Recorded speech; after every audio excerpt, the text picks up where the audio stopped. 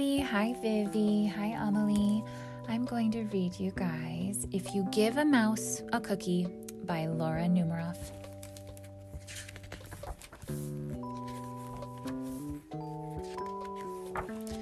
If you give a mouse a cookie, you want a cookie?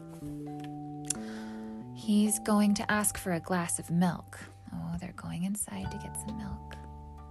When you give him the milk, he'll probably ask you for a straw. Oh, he's finding a straw and pulling everything out of the cabinets.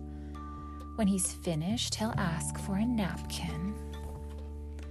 Then he'll want to look in a mirror to make sure he doesn't have a milk mustache. When he looks in the mirror, he might notice his hair needs a trim. So he'll probably ask for a pair of nail scissors.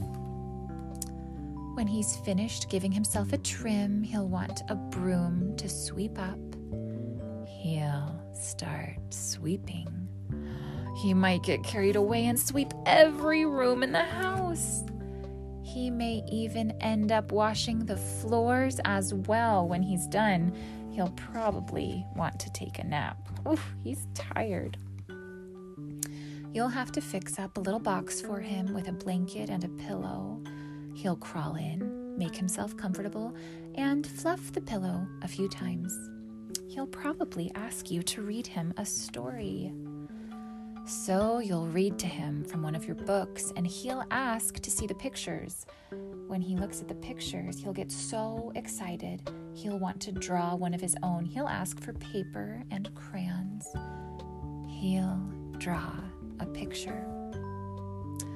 When the picture is finished, he'll want to sign his name.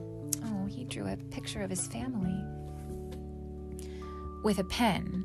Then he'll want to hang his picture on your refrigerator, which means he'll need Scotch tape. He'll hang up his drawing and stand back to look at it. Looking at the refrigerator will remind him that, oh, he's thirsty. So he'll ask for a glass of milk.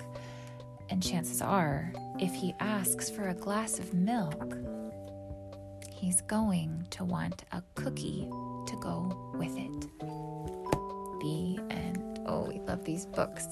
We love that If You Give a Mouse books and Oliver and Mouse and Moose and all of those guys. I hope you guys are having a wonderful rest.